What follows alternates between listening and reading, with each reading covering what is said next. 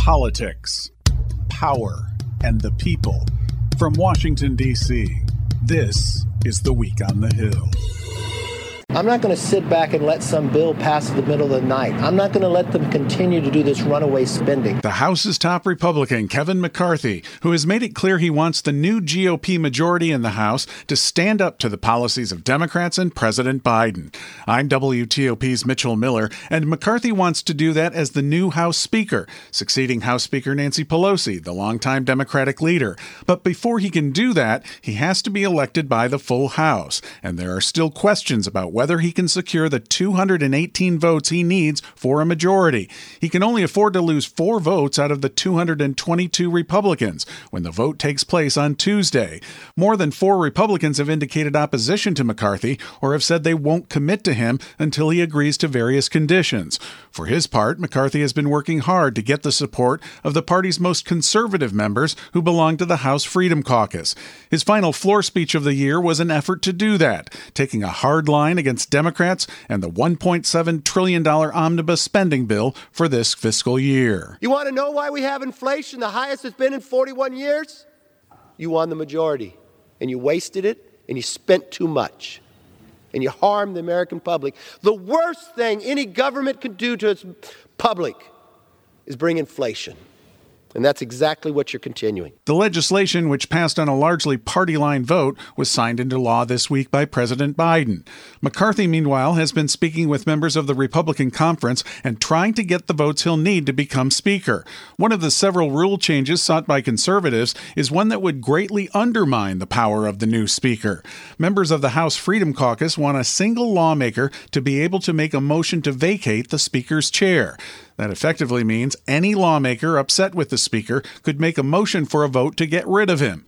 There are reportedly various proposals floating around that would increase the number of lawmakers required for such a vote. Under current rules, the majority of the House GOP would be needed for the motion to vacate the Speaker's chair. If McCarthy is not voted in on the first ballot, there could be a floor fight for Speaker. That would mark the first time that's happened in nearly 100 years. Arizona Congressman Andy Biggs, a member of the House Freedom Caucus, has also said he's seeking the speakership. If McCarthy isn't elected on the first ballot, votes will continue until he or someone else gets the necessary 218 votes. It's the first order of business for the new House, and nothing else can be done until that takes place. Back in 1855, lawmakers had to take 133 votes before a speaker was chosen. That only happened because the House approved a rule change so that a plurality rather than a majority could vote the speaker in. McCarthy has pointed out to fellow Republicans that they won't be able to use their power as the new leaders of committees until he's elected. GOP lawmakers have made it clear they plan to investigate a wide range of issues now that they'll have power. Kentucky Republican James Comer will chair the House Oversight and Reform Committee and recently touched on several of them. All the COVID money that was spent is going to be a priority for the House Oversight Committee. We're also going to have a huge interest in the debacle at the southern border. We're concerned about some of the decisions that have been made at the top.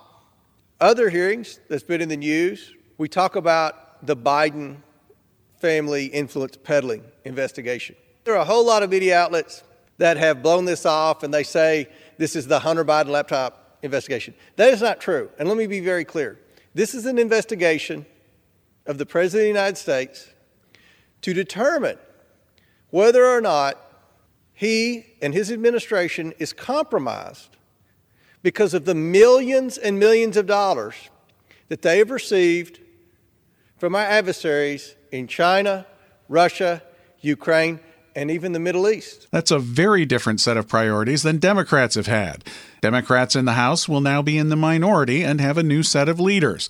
The top Democrat will be New York Congressman Hakeem Jeffries, who's been the head of the Democratic caucus. From the very beginning, we have been determined in this Congress to get big things done for everyday Americans, to fight for lower costs, better paying jobs, and safer communities.